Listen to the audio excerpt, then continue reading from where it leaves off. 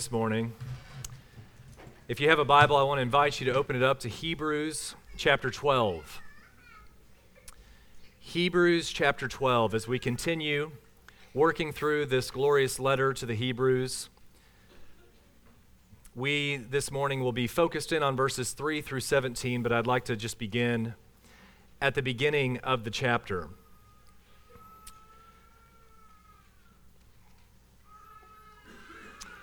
Before reading the passage, just by way of reminder, in chapter 11, we have been shown the glory of a testimony of a great cloud of witnesses that walked by faith.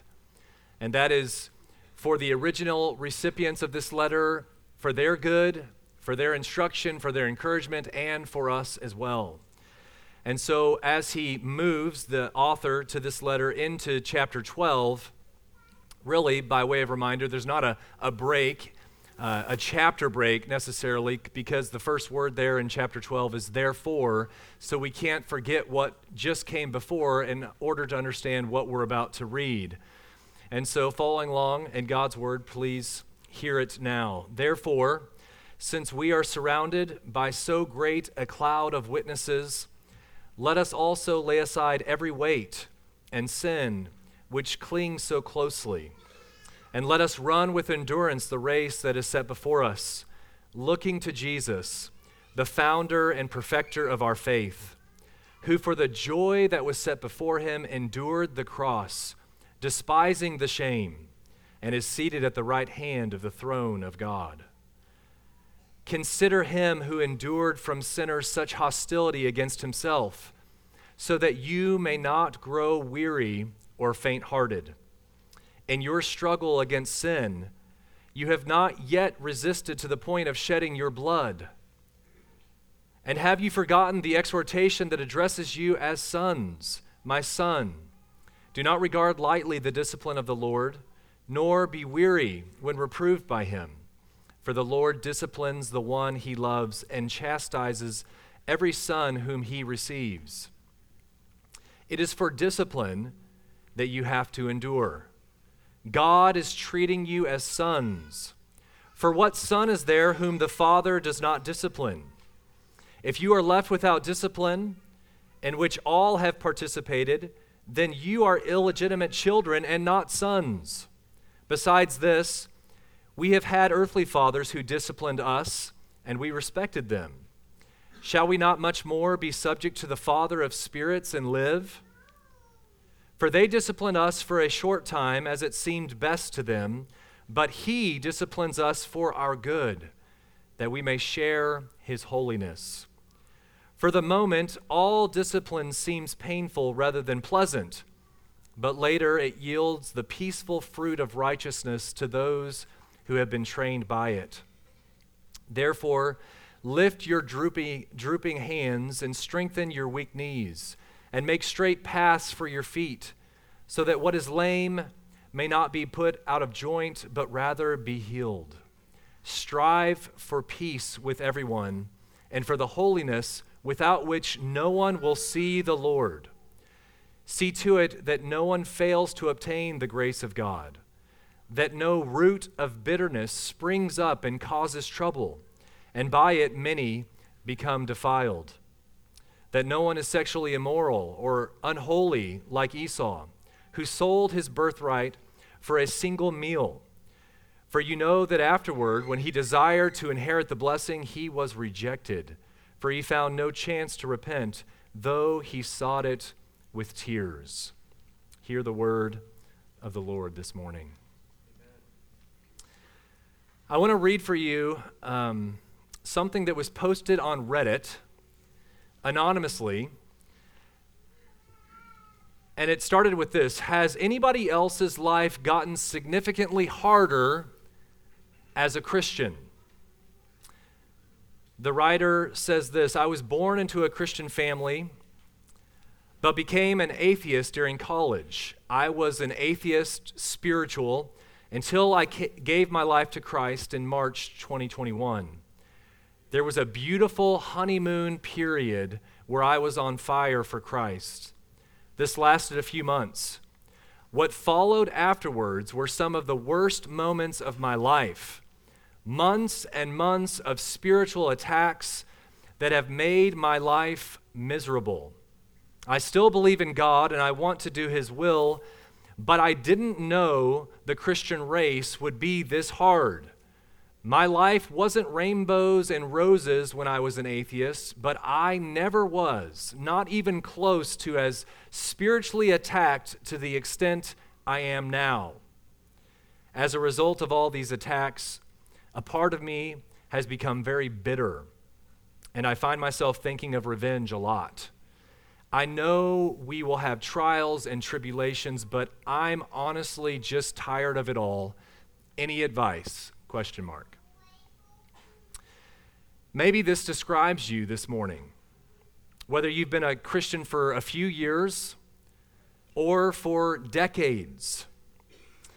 I want to remind you of what we heard in Hebrews chapter 5.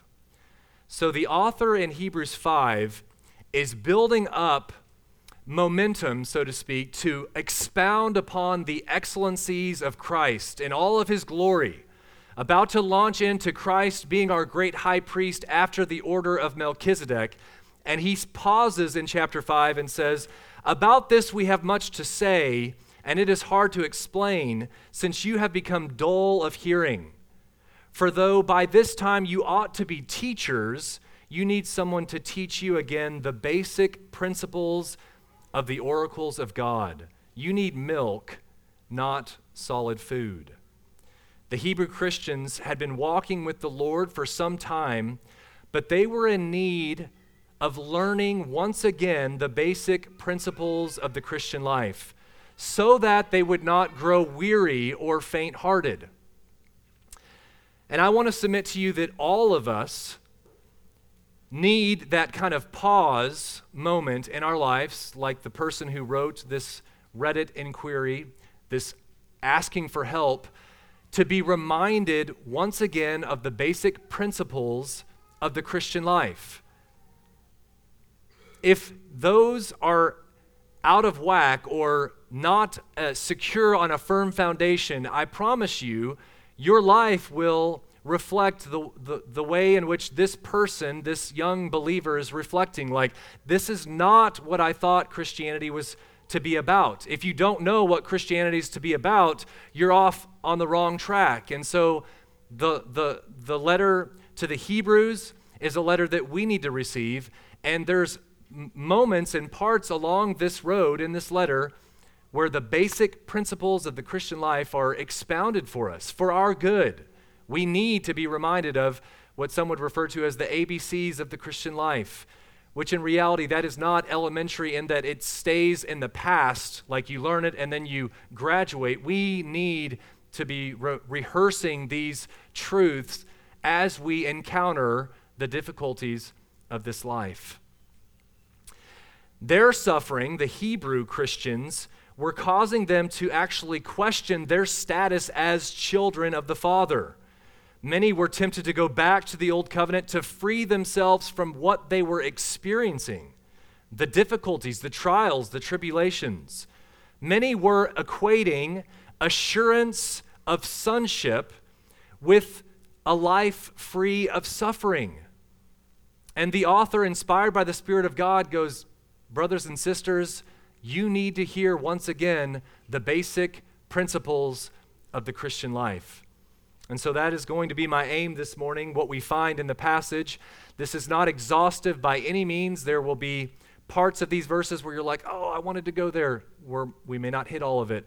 But what we see in our passage, I see about 3 of these basic principles that I want to pull out and help us wrap our minds around and our hearts around as we endure this pilgrimage here on earth.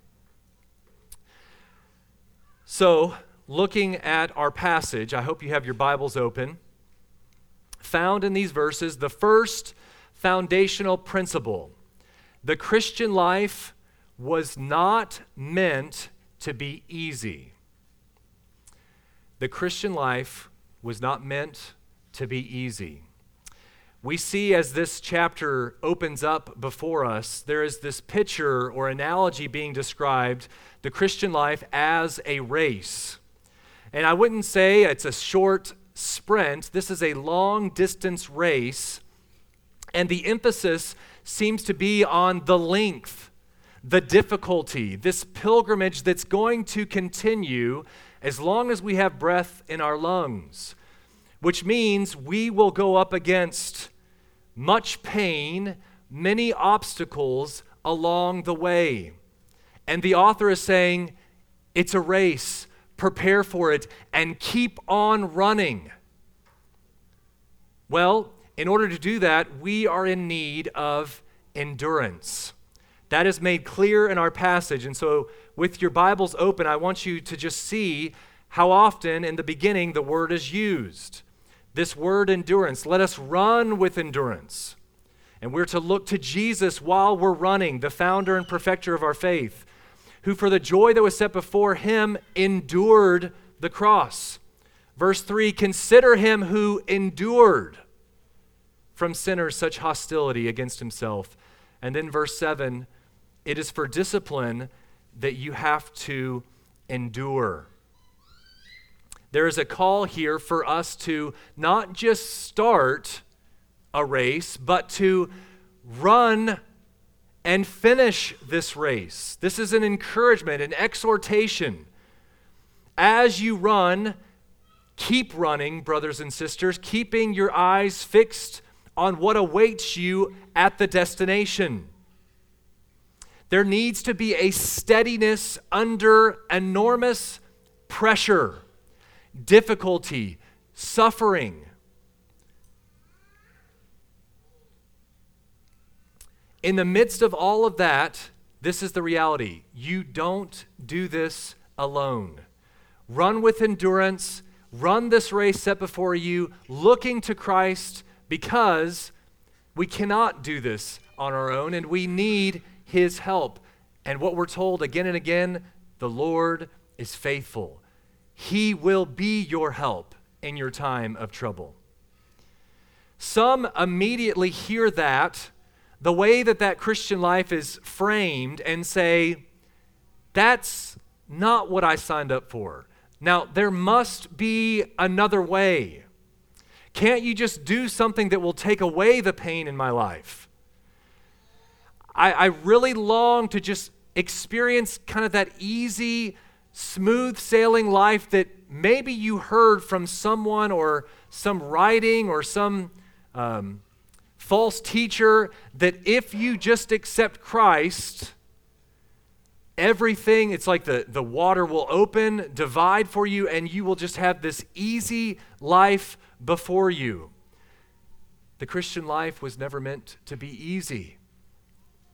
The health, wealth, and prosperity false gospel sprinkles those false truths to people to entice, to motivate, to encourage you to turn and buy into something that actually is never described in Scripture.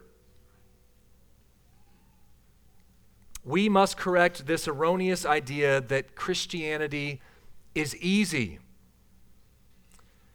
God is doing something in your life, please hear me, that is impossible, that is incredible, and it takes massive pressure upon something to change, to transform, to refine.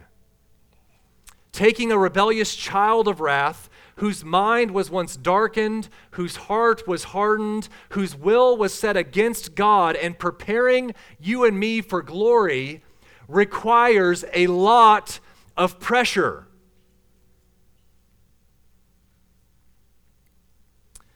John Bunyan once said this, and I try to do a little bit of research. I don't know where in the world this exists, but what he says is helpful.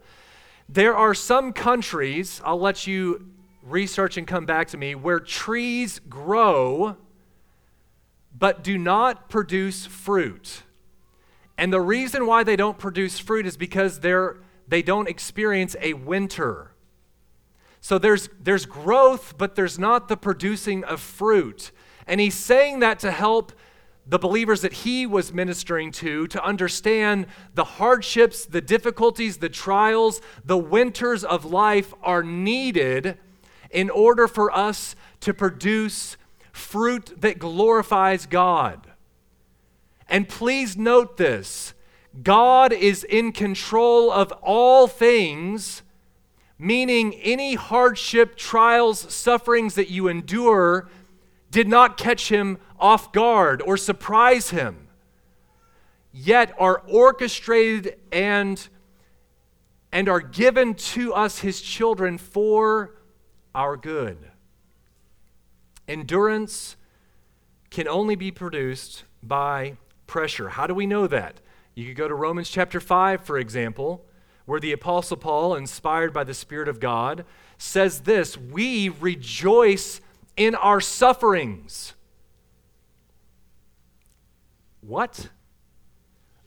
Knowing that suffering produces endurance, and endurance produces character, and character produces hope, and hope does not put us to shame because God's love has been poured into our hearts through the Holy Spirit who has been given to us. What will silence most of our complaints about the Christian life being so difficult? Knowing this, God wants to do something that is not easy for him, and it's not easy for us. You may go, what did you just say? God can do anything. I want you to understand this. It was not easy for God. It is not easy for God when you look at what his Son had to endure in order to accomplish this salvation for wretched sinners like us. It is hard for him, and it is going to be hard for us. The Christian life was never meant to be easy. If we can wrap our minds and hearts around that basic principle, it will radically change the way we experience this life, this pilgrimage. For some, it's a paradigm shift. If you have been sold that false gospel that it is all prosperity and blessing and riches and ease when you come to Christ, just know that is outside, that is extra biblical from what we are seeing in our passage this very day. If it were easy, brothers and sisters, we would never be built up to have this kind of endurance that we're called to have. We need those winters in our lives. Number two, the second foundational principle of the Christian life found in this passage in Hebrews chapter 12 is that discipline proves sonship. Discipline in our lives proves our sonship. The grace verse that we've been working through, and have you forgotten the exhortation that addresses you as sons? My son, do not regard lightly the discipline of the Lord, nor be weary when reproved by him. For the Lord disciplines the one he loves, and chastises every son whom he receives. Every time you see the word discipline used in this passage, you need to understand that it is given to us. It comes within the atmosphere of the home, a family. This was really helpful for me because growing up, when I heard this phraseology that the Lord disciplines those whom he loves, my mind really, I guess, went only in one direction. It was, okay, when I sin really grievously, God's going to discipline me. And that's going to show me that he loves me. And I think that is biblically true. But what we see in this passage, when you dig into the original language, this is family language. This is child training. And that broadens this idea of the Lord disciplining those whom he loves. God is child training us. And so, this is so helpful. We, as the men's leadership program, our little posse of guys digging into God's word and doing some reading, J.I. Packer helped us when thinking about justification and sanctification. Many times we only camp out in justification, which is more like in a courtroom scene.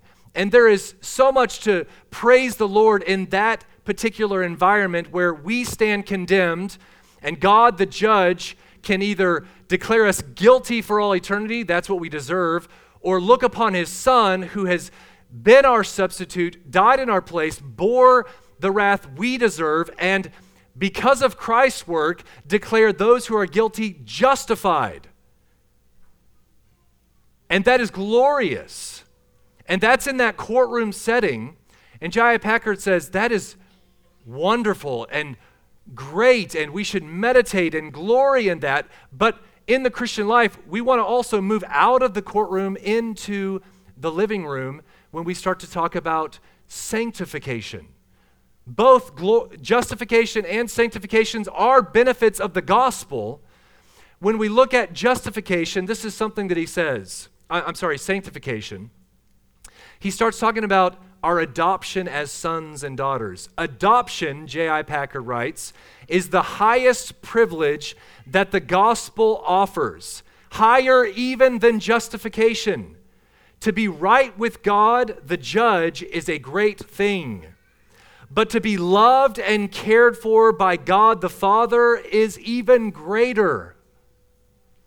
And many times when we think about discipline, our minds are still kind of courtroom, judicial, maybe punitive. And when you experience adoption as sons and daughters, it's no longer the punitive discipline of God, but it is a corrective, loving, child training discipline. That is so very different what happens in a living room between a father who dearly loves his children and in a courtroom between a judge and one who stands before him condemned. And in the context of Hebrews 12, we're in the living room, so to speak. God the Father disciplines those whom he loves. He is training his children. This is another thing that J.I. Packer says. We are not fit for a place in God's family. The idea of his loving and exalting us sinners as he loves and has exalted the Lord Jesus sounds ludicrous and wild.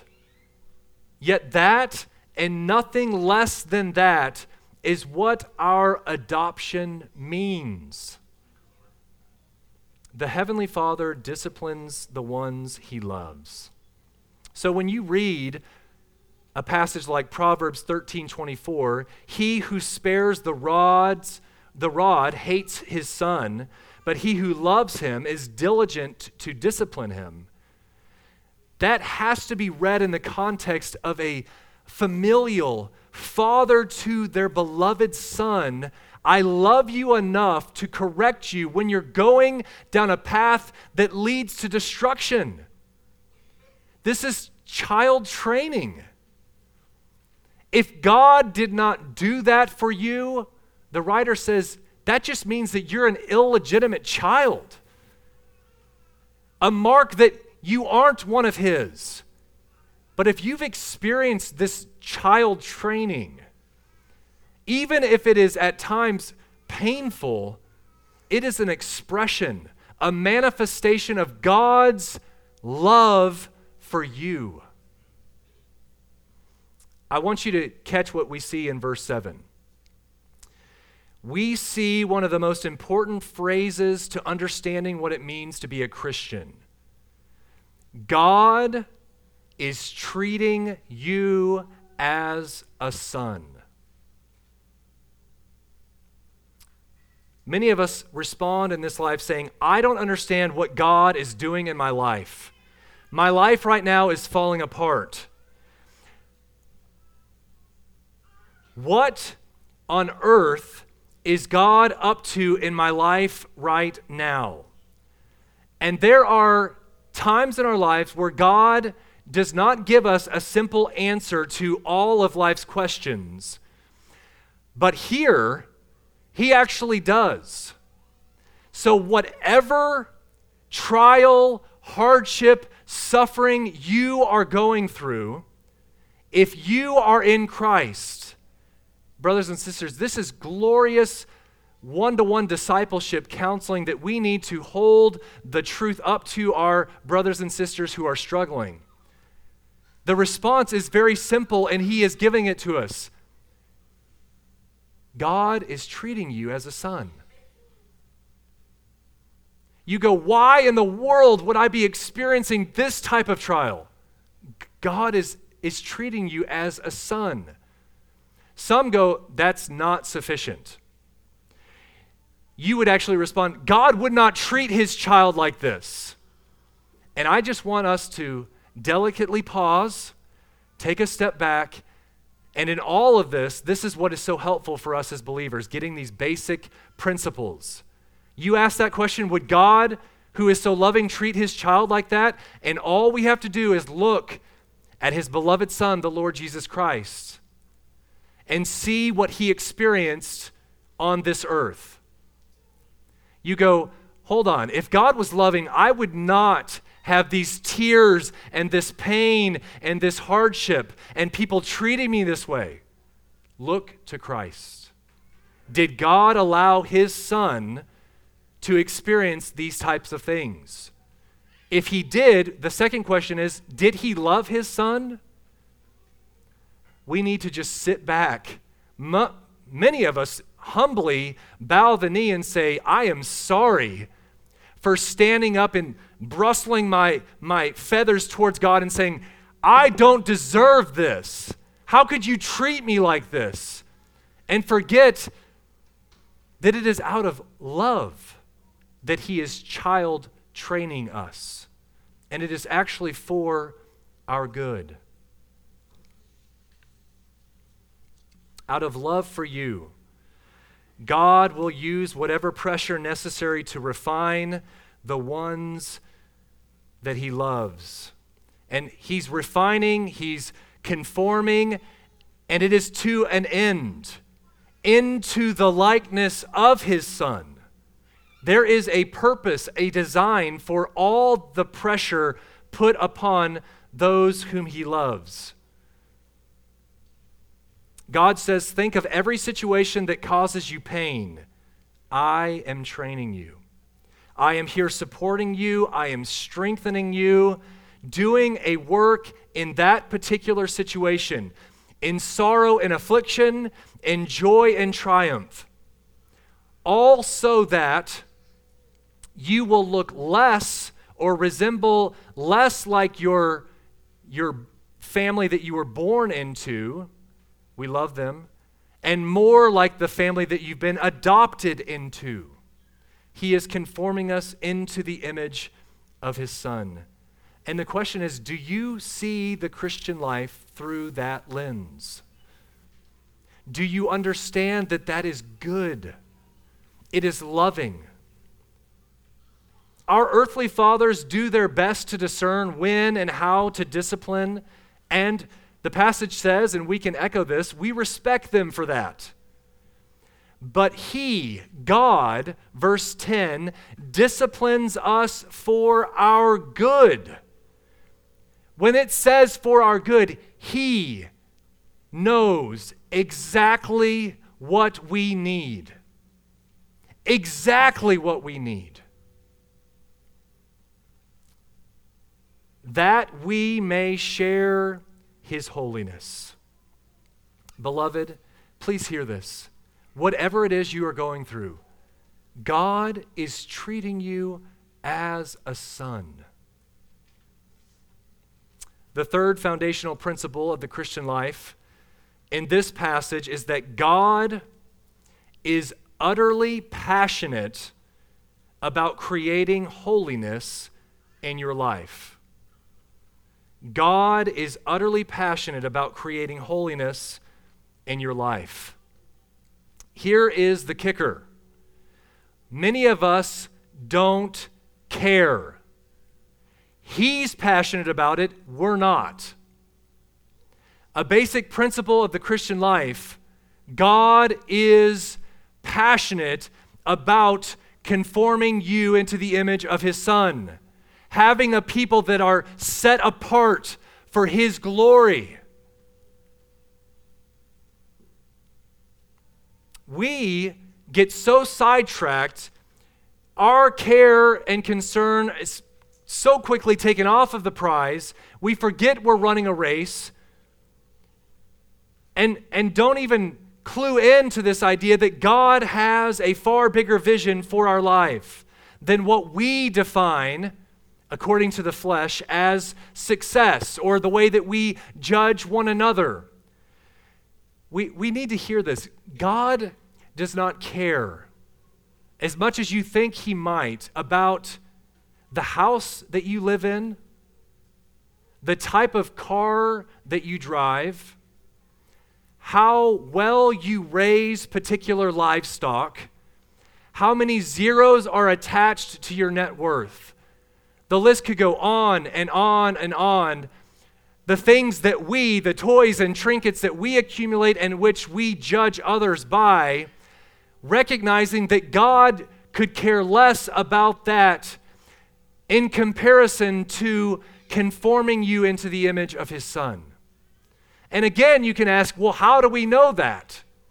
Throughout this whole passage, we look to Christ and ask, did God really care about those things in his own beloved Son's life? The answer is clearly no. What makes us think that those little trinkets in our life matter more to God than what was going on in the eternal Son of God's life while he walked on this earth? If we can just kind of get this paradigm shift, these basic principles in order, by God's grace, we are going to be able to walk in a manner worthy of our calling and not become weak and faint-hearted like the recipients of this letter found themselves, and like many of us find ourselves today. He is preparing us for glory. That is the destination. This is a whole nother sermon, but please fix your eyes upon the destination, because that actually does not make you become one who's just kind of an escapist, that you want to just leave this place, but thinking and meditating upon the destination and the prize actually informs the present to live in such a manner worthy of our calling. I think many of us have this confused kind of spiritual escapism that if we're thinking too much about our resurrection, because Christ is the first fruits and we will follow him in the new heavens and the new earth when he comes back, that somehow we're going to disconnect from what we're to be about here. And I want to just submit to you that those realities that are ours in Christ actually inform how we go about our day-to-day and how we handle the trials and temptations and hardships of this life. The passage tells us to strive for holiness, without which no one will see the Lord. There's so much we could say. I actually want to drive us down to the end of this passage. I want you to hear the last few verses again, and we've identified three basic principles. The author leaves us with a warning of sorts at the end of this passage. So hear verses 15 through 17 again. See to it that no one fails to obtain the grace of God, that no root of bitterness springs up and causes trouble, and by it many become defiled, that no one is sexually immoral or unholy like Esau, who sold his birthright for a single meal. For you know that afterwards, when he desired to inherit the blessing, he was rejected, for he found no chance to repent, though he sought it with tears. This warning, I think, comes to us like this: how we think and how we live right now matters. Thinking carefully and rightly about God fuels passion and affections for God. John Piper said it like this: our minds serve to know the truth that fuels the fires of the heart. So, understanding these basic principles of the Christian life, having our heads on straight, so to speak, as Christians, actually help us run the race, help us walk in a way that glorifies God, respond to difficulties in a biblical manner. And so here at the end, I think there's this emphasis with a warning that how we think and live matters. So, if the basic principles of the Christian life are not in place, when difficulties and hardship come, which they will, many will be thrown into a tailspin. And we kind of see this in these verses. So, I want to draw your attention to root of bitterness. It's in quotations there, and the author is taking that phrase from Deuteronomy chapter 29, verses 18 through 19. I want to read that passage for you and then hopefully flesh this out a little bit. Beware, lest there be among you a man or woman or clan or tribe whose heart is turning away from the Lord our God to go and serve the gods of those nations. Beware, lest there be among you, please hear this, a root bearing poisonous and bitter fruit. One who, when he hears the words of the sworn covenant, blesses himself, saying, I shall be safe, though I walk in the stubbornness of my heart. This will lead to the sweeping away of moist and dry alike. In a sense, this warning comes by giving us an example of faulty thinking. So you've been given these fundamentals, the basics of the Christian life, and here at the end he's saying, now here is where a falsity, a false truth enters in, claims hold of someone's heart, and leads them astray. This is a warning. So what's happening here, there's this recognition that God is gracious. God is gracious, therefore, I can continue to walk in my sinful ways, and it doesn't really matter how I respond to God's word. That's what he's drawing from in that phrase, root of bitterness. Someone who experiences, hears about the grace of God, and this is where their mind goes. Because God is gracious, I can live however I see fit. And the author is saying, this is a root bearing poisonous and bitter fruit. Be warned. This kind of loose living leads to death. So this faulty thinking is really important for us to identify, to root out, to put to death. Spurgeon talked about two ends of the spectrum of sin. He says, I am persuaded that if self-righteousness be deadly, which is definitely deadly, and that's one, self-indulgence is indeed disastrous. I desire to maintain always a balance in my life and ministry, while combating self-righteousness, to wage war perpetually with loose living.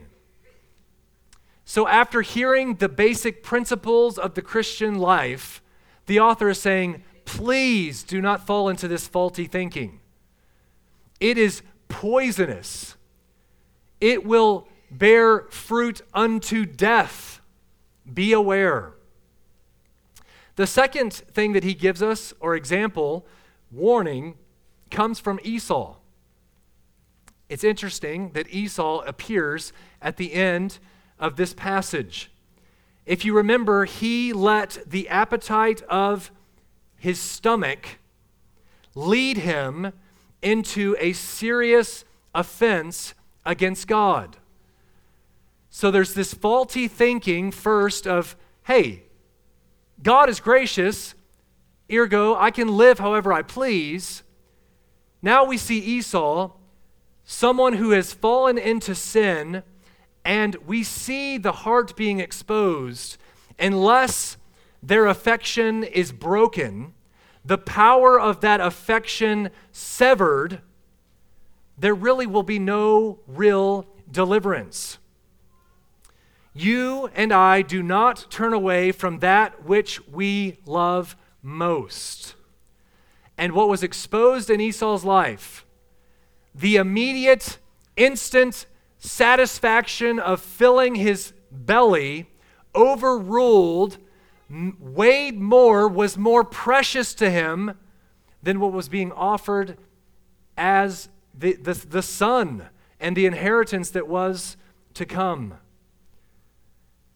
So may we identify this root bearing poisonous and bitter fruit and see Esau as standing as an example of someone who regrets what he has done, but never truly repents of his wrongdoing. And what that exposes is that there was a worldly sorrow. He was removed of a blessing. It was withheld from him. It was taken from him. And that led to a sorrow, but that was just what he was about to lose. It was not a godly sorrow leading to repentance. What was absent from his cravings was a desire to love and follow God. There was something else ruling and reigning on his throne.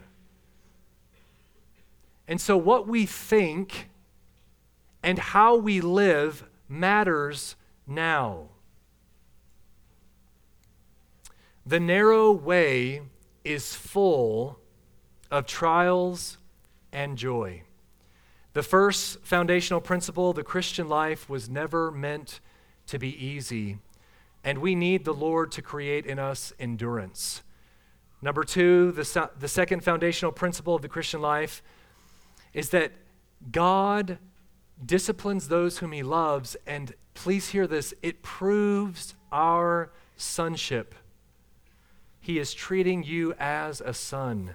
And then lastly, that third principle of the Christian life is that God is utterly passionate about creating holiness in our lives. I want you to think about this for a moment. God loves you enough to take you to places that you never imagined going in order to produce in you something that you could never do in and of your own strength. This is a hallmark sign of a father-child training his kids whom he loves, who he cares for, not only now, but for all eternity. With the end in mind of holiness, he is conforming us into the image of his beloved Son, training us for glory. Let us pray.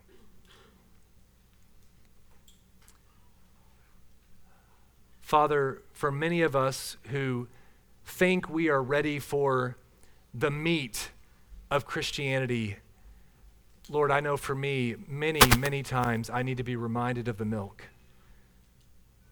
The basic principles of the Christian life that helps us reorient, helps us understand what it means to run this race before us with endurance.